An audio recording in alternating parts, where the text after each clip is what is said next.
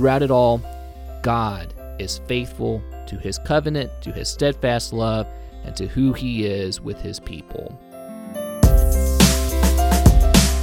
Welcome to Working with the Word, a weekly podcast designed to equip you with the skills and confidence for deeper daily Bible study. I'm Jeff O'Rear. And I'm Emerson Brown.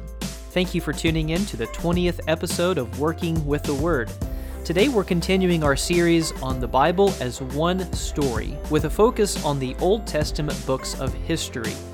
This includes a huge chunk of the Old Testament, 12 books to be exact. Joshua, Judges, Ruth, 1st and 2nd Samuel, 1st and 2nd Kings, 1st and 2nd Chronicles, Ezra, Nehemiah, and Esther. Now, there's no way we can cover all of that in one episode, so today we're narrowing down our attention to Joshua, Judges, and Ruth, the books that take place in the pre-kingdom days before the monarchy was established. So we're talking about 400 years of Israel's history. Remember, what we're doing is trying to get a handle on how each section of the Bible fits into the whole story, that God had a plan from the beginning to reconcile sinners to himself through the crucifixion, resurrection, and ascension of Jesus. There's a lot in these three books that point us in that direction, but before we jump into them, let's review a little bit to get our bearings. So where are we in the whole story? How did we get here? So thinking all the way back to the book of Genesis, obviously that's where we see a lot of our beginnings. We see introduction to the main characters. We see the introduction to the plot, the conflict of the story of the Bible. We're introduced to God and Satan and mankind, and really the plot and the problem of sin. And how is God going to have relationship with man unless man chooses to completely obey him? But when man chooses to rebel against him, there needs to be some type of justice. God's going to deal with all of that. And as we continue to read the Bible and continue to study the Bible, we see how God fulfills that plan. As we're also in the book of Genesis, though, we don't want to just remember the problem of sin. We want to remember some key characters, particularly Abraham, Isaac, and Jacob. Jacob, who's also known as Israel. And think about the covenant promises that God makes to those men. We want to see that God is going to deliver on those promises, that God is truly trustworthy, not just to these particular men and their families, but that helps us to see that God is trustworthy. If God fulfills these promises to them, then God will fulfill his promises to you and to me today. So be looking for these promises that will be fulfilled, even as we'll talk about some of those being fulfilled in our material we're covering for this particular episode. Moving into the book of Exodus, we see how God delivers his people from Egyptian slavery. I love the question that Pharaoh asked in chapter 5 when he kind of arrogantly and foolishly asked, "Who is the Lord that I should obey him?" But that's a very important question for all of us to answer. We're seeing that God, through the whole story of Scripture, reveals himself. And particularly in Exodus, he answers Pharaoh's question, "I am the powerful God who's going to redeem my people." We're going to see his power through the plagues. We see his power as he comes down on Mount Sinai. We see how he loves his people and cares for them by bringing them out of that bondage. So as we think about those books of the laws, again, things we've talked about recently like Exodus through Deuteronomy, we look at this covenant and what God required of his people, how God wants his people to know him, to know how to worship him, to know how to be holy like him. We see how God expects his people to treat other people who are made in his image with this attitude of love and respect. We see how this law is a reminder that God is going to quote-unquote make good on his promises. We see throughout Exodus and Leviticus and Numbers and Deuteronomy, there are things when they're still in Egypt, or even when they get out of Egypt and they're at Sinai, or even when they're wandering in the wilderness. God says things like, when you get into the land, keep this feast, or when you settle the land, this is how you're going to settle it, and this is how things are going to be divided and set up. And those are statements that aren't just hopeful, maybe they'll happen, maybe they won't, but those are sure, true things that God says, I'm going to deliver on these promises. So there's a lot that has happened from Genesis up to this point here. And with all of that, trying to remember all of those details, it's easy to forget the why behind all of this, especially when you're reading through the books of the law straight through. Everything God has done up to this point has been motivated by what he said to Abraham and trying to keep the promise to Abraham. He is going to keep it. For instance, in Exodus 2, when God looks down on his people, he sees that they are groaning, they're suffering under the burden of slavery.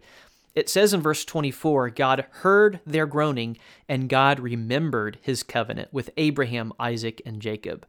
Now, obviously, it's not that God had forgotten, right? It's just that he called it to mind, and he's getting ready to do something about it. And then he brings this first generation of Israelites out. They are unfaithful to him, so he turns them back into the wilderness. The second generation arises, and in Deuteronomy 9, verse 5, Moses is reminding them of why God is bringing them into the land. He says, "It is not for your righteousness or the uprightness of your heart that you're going to possess their land, but it is because of the wickedness of these nations that the Lord is driving them out before you, in order to confirm the oath which the Lord swore to your fathers, to Abraham, Isaac, and Jacob." So time and time again, God keeps going back to what he said to Abraham, Isaac, and Jacob, those promises in Genesis 12. And really everything in the Bible kind of goes back to that, and how God is bringing about all of these events to lead us to Jesus. All of that is because of what God had said to him.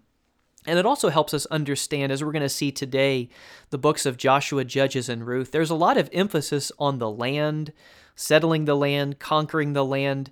Why? Because that's part of the promise to Abraham. I will give you this land, and you'll become a great nation. Mm-hmm. So before we get specifically into these books, let's give some overall themes. 4 points for these 3 books. Number 1, when we think about Joshua, one way to summarize this book would be to see how God's people are faithful to him. God's people obey his command to cross the Jordan River, to drive out the nations, to devote the cities to destruction that they're told to devote to destruction.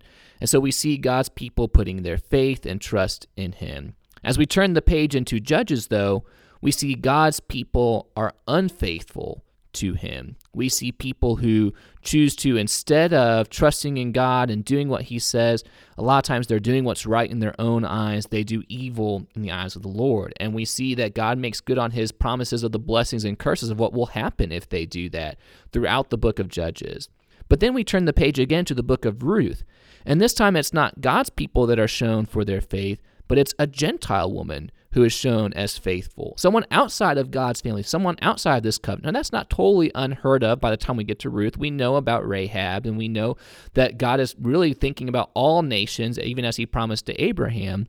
But it's amazing to see how, instead of God's people showing faith, or seeing how God's people are contrasted of lacking faith in the book of Judges, in the book of Ruth, that's how a Gentile woman shows faith in the Lord. But the most important point out of all of these books is to really understand that throughout it all, throughout Joshua, Judges, and Ruth, through the things we just talked about from Genesis through Deuteronomy, and everything from 1 Samuel on through the rest of the Bible, the most important point is to see that God is entirely faithful to what he has said. Yes. So yes, while we see in Joshua, God's people are faithful to him in that book, we see in Judges, God's people are unfaithful. We see in Ruth, a Gentile woman being faithful. Throughout it all, God is faithful to his covenant, to his steadfast love, and to who he is with his people. So let's get a little bit more specific about these books, beginning with Joshua. Joshua begins a fresh start for the people. At the end of Deuteronomy, Moses has died, and Joshua rises up to take his place. In Joshua 1, the Lord tells him, "Arise, take my people into the land, be strong and courageous." Joshua has been Moses' faithful sidekick for about 40 years now. And now you also have a new generation that has grown up. We're going to call this Generation B, after all of Generation A died in the wilderness. And in the early chapters of Joshua, a couple things happen that remind us of what happened 40 years earlier in Generation A's day. First of all, Joshua sent spies into the land of Canaan in kind of the same way that Moses sent spies earlier. But here in Joshua, they come back with a message of hope and confidence. If you look at Joshua 2, these spies visit Rahab, and she tells them that the hearts of all of the inhabitants of my city, their hearts have melted. Mm-hmm. And that's very different from Deuteronomy 1, where you see Israel's heart melting in Moses' day. And so Joshua here, he's leading a people who have confidence in the Lord. And the other thing that reminds us of earlier events is that Israel crosses into the land through water. In just the same way that God parted the Red Sea for Israel to come out of Egypt, whenever they're coming into the land of Canaan, he parts the Jordan rivers for them to walk through on dry land. So Israel's time in wilderness, those 40 years we read about, is bookended by passing through water, both going into the wilderness and coming out of the wilderness into the land. And that's interesting when you trace the theme of water through the Bible. It's interesting how often God uses water in his plans to bless his people or deliver them or rescue or renew them. And that helps us understand New Testament baptism better. Whenever the apostles command that we're to be baptized for the forgiveness of our sins, it's just what God has been doing from the beginning of time, really, to deliver his people through water. So in Joshua, we're going to see Generation B is mostly faithful where Generation A was not. In the rest of Joshua, we see two major themes developing. Number one, God wins battles for his people, and through that, he gives people the land.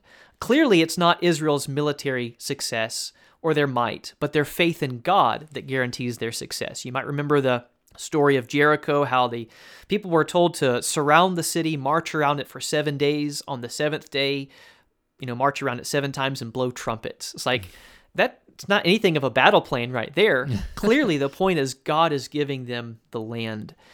And then after that, as they settle and they live in the land, you see the land divided up by each tribe. Reading chapters 13 through 21 is like reading a map, only without the map. You've got all these names and places that are listed that are belonging to these tribes and these families and so on and so forth. So the important thing we need to take from this is that God is being faithful, as we've talked about, to his promises. So how does this fit into the whole story of the Bible? Well, in Joshua 21, verses 43 through 45, it says, "So the Lord gave Israel all the land which he had sworn to give their fathers, and they possessed it and lived in it. And the Lord gave them rest on every side, according to all that he had sworn to their fathers. And no one of all their enemies stood before them. The Lord gave all their enemies into their hand. Not one of the good promises which the Lord had made to the house of Israel failed. All came to pass." One of the things I'd like to point out here in verse 44 is that the Lord gave them rest. Rest in the Bible is a peaceful, harmonious, close relationship with God. And really, this is what God has wanted since he created the world. When God created the world, he did it in 6 days, and then he created a 7th day to symbolize the rest that he wanted with his people. And so Israel is enjoying that rest in the land. And not only that, but they're on track to become a great nation, as God said to Abraham.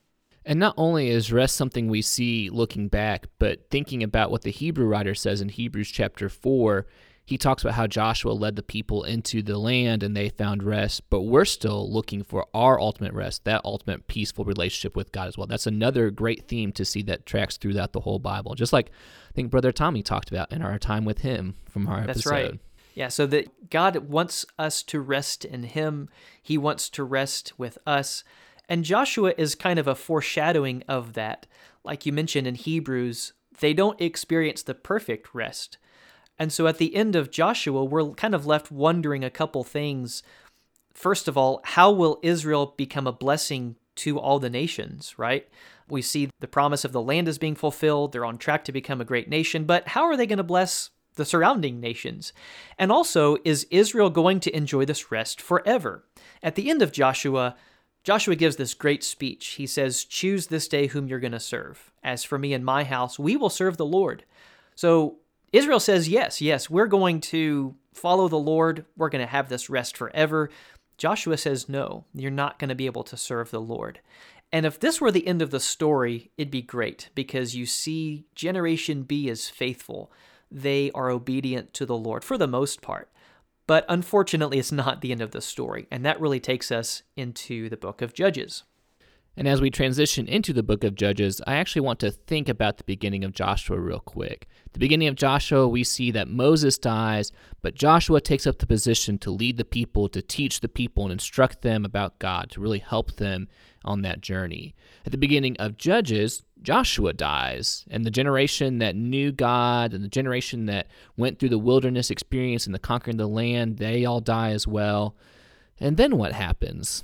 Well, there's this really impactful verse in Judges chapter 2 and verse 10. It begins by talking about Generation B, and all that generation also were gathered to their fathers. But then we meet this Generation C group, we're going to call them. And there arose another generation after them who did not know the Lord or the work that he had done for Israel. Think for a moment like this. We talked about Generation A. That's the group that experienced God through the plagues, through the Exodus, through crossing the Red Sea, through the time at Mount Sinai, that ultimately are going to die in the wilderness. While they experienced God, they did struggle with faith, but they were able to see God's powerful work firsthand and to live that experience, to know how great and awesome God is. We have Generation B, which heard from those firsthand witnesses about all of those events, the crossing the Red Sea, about all of the plagues, about seeing God come down on Mount Sinai. And that group lived through the 40 years of wilderness wandering and the actual conquest and the settling of the land. But then we get to Generation C, and they're this group that's described as not knowing God. In fact, it seems all they knew was what they wanted to do.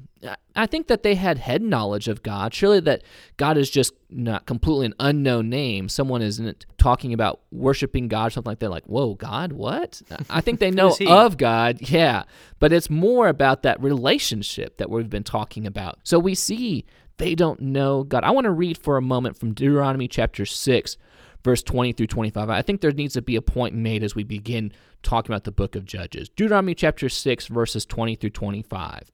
Moses says, "When your son asks you in a time to come, what is the meaning of the testimonies and the statutes and the rules that the Lord our God has commanded you?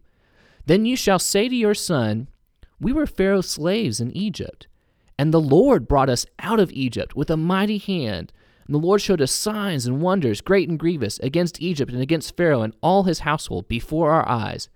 And the Lord brought us out from there that he might bring us in and give us the land that he swore to give to our fathers. And the Lord commanded us to do all these statutes, to fear the Lord our God, for our good always, that he might preserve us alive, as we are this day. And it will be righteousness for us if we are careful to do all this commandment before the Lord our God, as he has commanded us."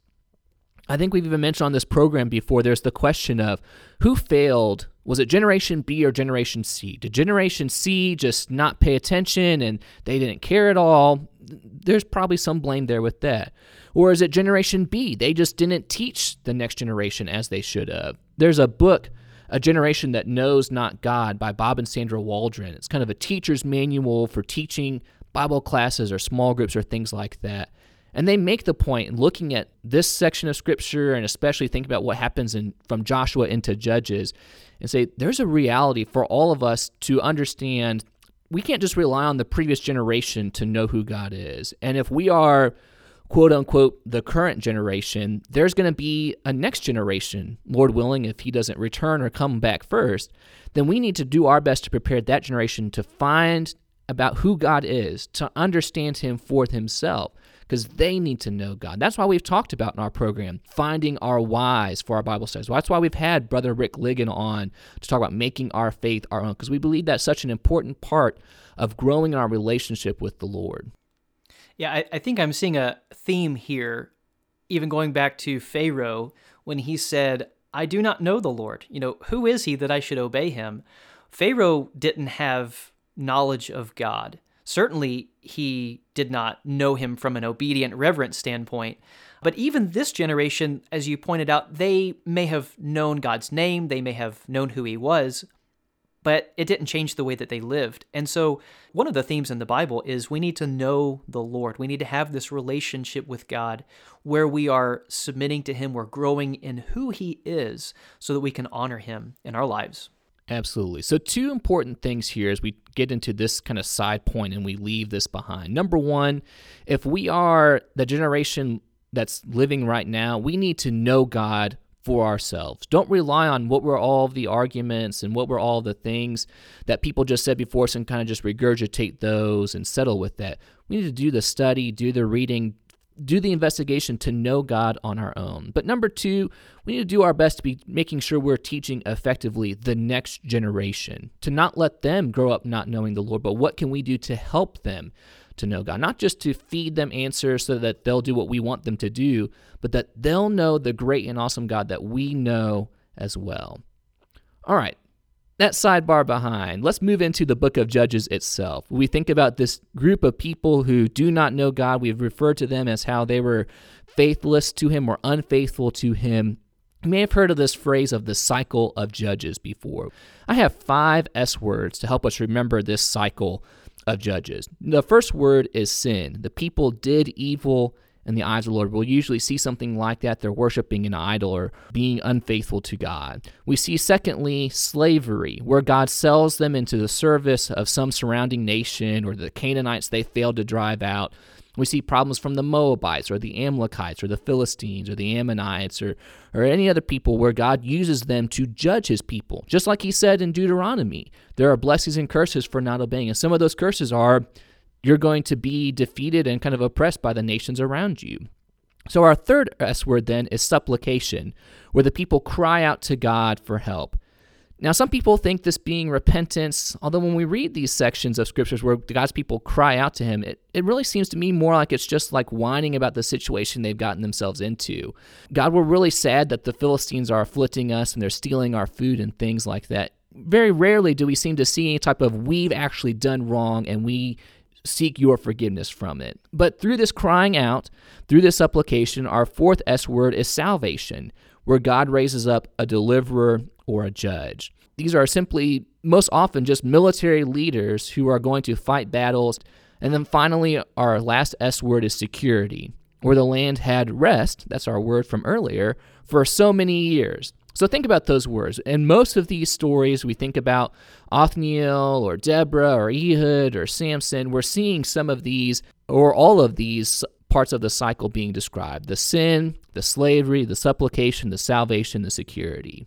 But I've heard it said before that really the book of Judges isn't just a cycle, but it's really more like a downward spiral. I think I've heard someone before call it a toilet bowl when thinking about how these judges, especially from Gideon through Samson, seem to really be worse than the one before. We see more character flaws. We see more issues with what the people are doing and with the deliverers themselves. Think about that. Everything's just a downward spiral leading to how terrible things are. It's not just a cycle, but it's really a toilet bowl of wickedness.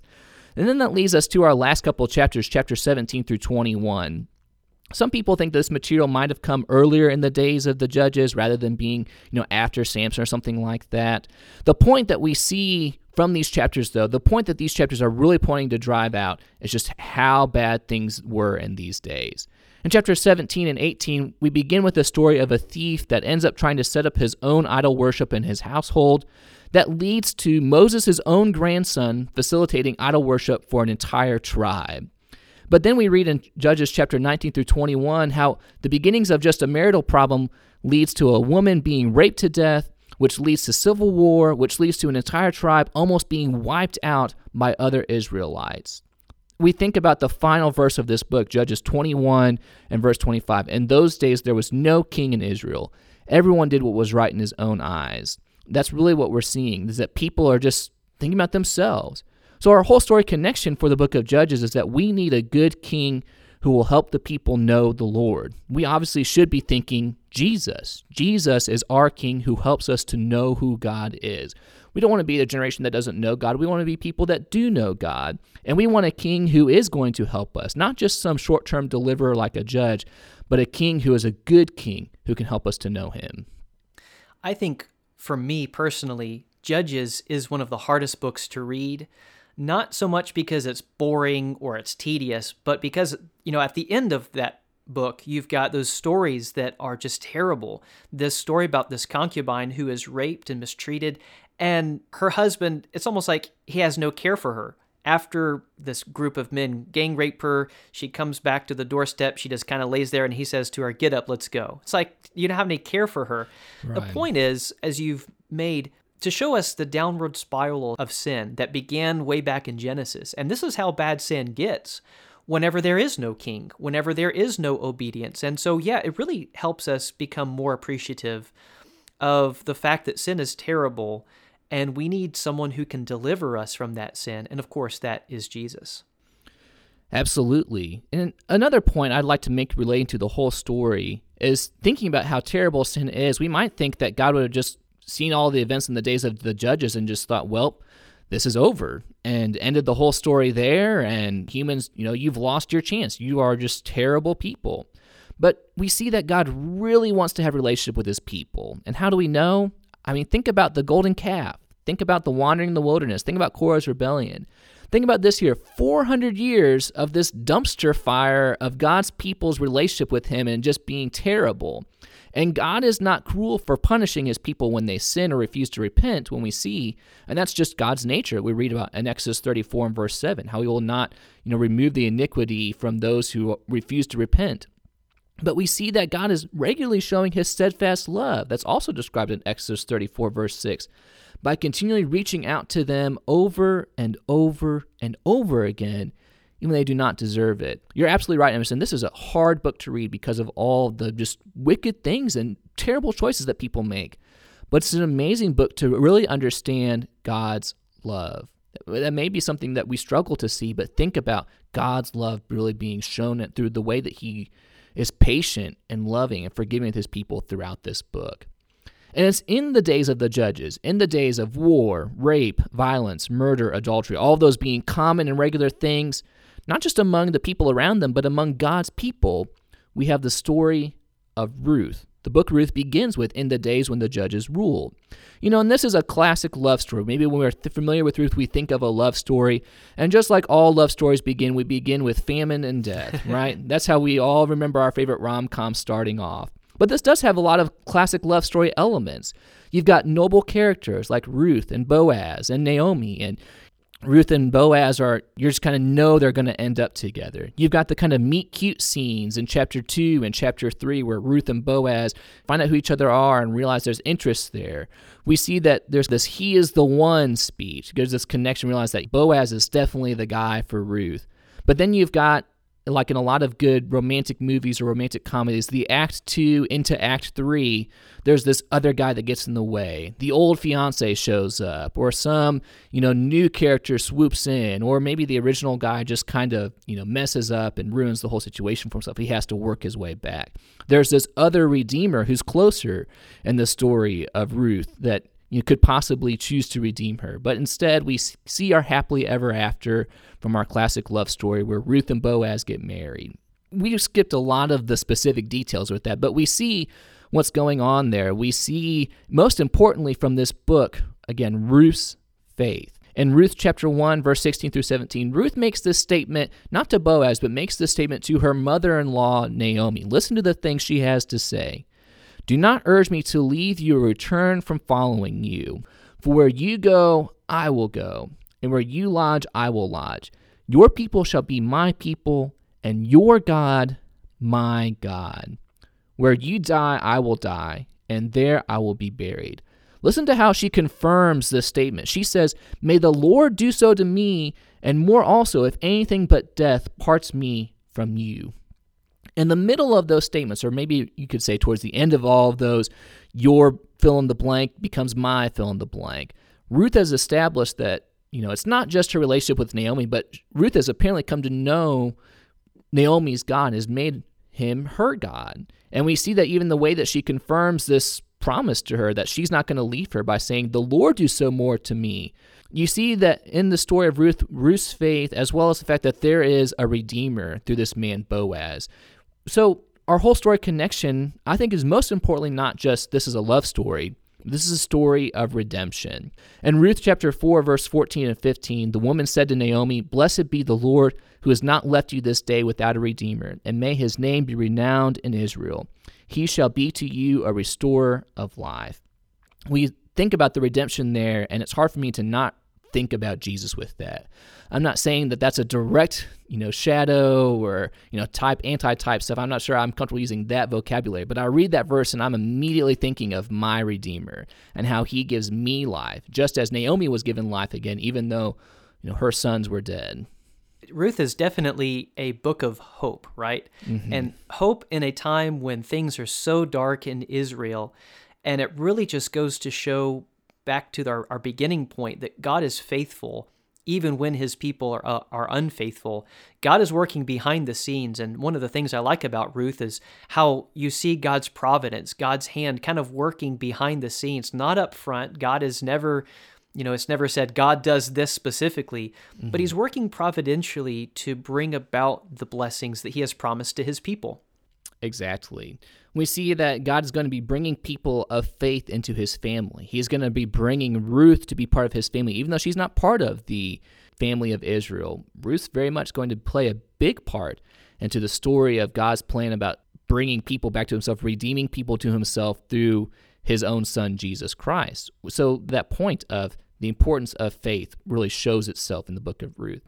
Mm-hmm. And then a final side point with kind of a whole story connection or maybe some applications. We really learn what a law-keeping Jew should look like through people like Boaz. We don't see people who are trying to rape women or committing violence or are worshiping idols, but here we see people who fear God, who know what the law is. I mean, Boaz, when he is, doing work in his field or having people work in his field, he leaves things for those who are poor and needy, for orphans and widows. We see Boaz being a man of kindness, very contrasted to, even thinking about the man with his concubine from the previous book of Judges and how he treated her. And so while we're not trying to be law-keeping Jews, the ideas of kindness and respect for God's word, even when the rest of the world around us could literally not care less about what God's word has to say, those are principles we still would do well to adapt into our lives. Yeah, and if I can insert one other thing about Ruth that I like. Ruth, as you've pointed out, is a Gentile, and God is going to use this Gentile woman, and she's kind of a foreshadowing of how God is going to bless all the people, all the nations of the earth through this nation. And so she's just kind of she's an important character because she connects way back to Abraham's promise that all of the nations are going to be blessed. This isn't just a blessing for Israel and for this group of people, but it's for all people, and Ruth is kind of a foreshadowing of that. So thinking about our to be continued, obviously this isn't the end of the story. Ruth's a great book of hope, and it's a nice, lovely book to read, fairly short book to read, but there's still more to be covered. Think about Ruth chapter 4, verse 18 through 22. Now these are the generations of Perez. Perez fathered Hezron. Hezron fathered Ram. Ram fathered Amminadab. Amminadab fathered Nahshon. Nahshon fathered Salmon. Salmon fathered Boaz. Boaz fathered Obed. Obed fathered Jesse. And Jesse fathered David. Who's David? Is he the promised seed we've been hearing about and looking for? While the land and nation promise seems to have pretty well been taken care of by this point, what about that promise of the offspring through whom the whole world will be blessed? What about that seed of the woman who's going to overcome and crush the head of the serpent? Well, we just have to stay tuned and continue to see the whole story, how God had a plan from the beginning to reconcile sinners to him through the crucifixion, the resurrection, and ascension of Jesus Christ. So let's finish up today with a challenge. As we think about what we wanted to share with you and challenge you to do, I couldn't think of any better place to point you than to Joshua 23 and 24, one of the greatest speeches in the Bible. In Joshua 23 and 24, we want to encourage you to read that because there's not only a great summary of Israel's history up to this point, but it's extremely motivating, especially when you get to chapter 24, verses 14 and 15. Now therefore fear the Lord, serve him in sincerity and truth, and put away the gods which your fathers served beyond the river and in Egypt, and serve the Lord. If it is disagreeable in your sight to serve the Lord, choose for yourselves today whom you will serve, whether the gods which your fathers served, but as for me and my house, we will serve the Lord. So we want you to read Joshua 23 and 24 and ask yourself, how does this motivate me to serve the Lord? And maybe write down one or two things that you need to do to recommit yourself to God. Thank you for tuning into Working with the Word today. We'll continue our orbit of the historical section of the whole story next week, considering the periods of the kings. Our focus will mainly be on the events as described in 1 Samuel through 2 Kings. Until then, if there are questions, topics, or books of the Bible you would like for us to cover in future episodes of Working with the Word, you can find and reach out to us on Facebook and Twitter at Working with the Word, on Instagram at workingwiththeword.podcast, or send us an email to workingwiththewordpodcast@gmail.com. That's all one word, workingwiththewordpodcast@gmail.com. So until next time, may you grow in the grace and knowledge of our Lord and Savior Jesus Christ. To him be the glory both now and to the day of eternity.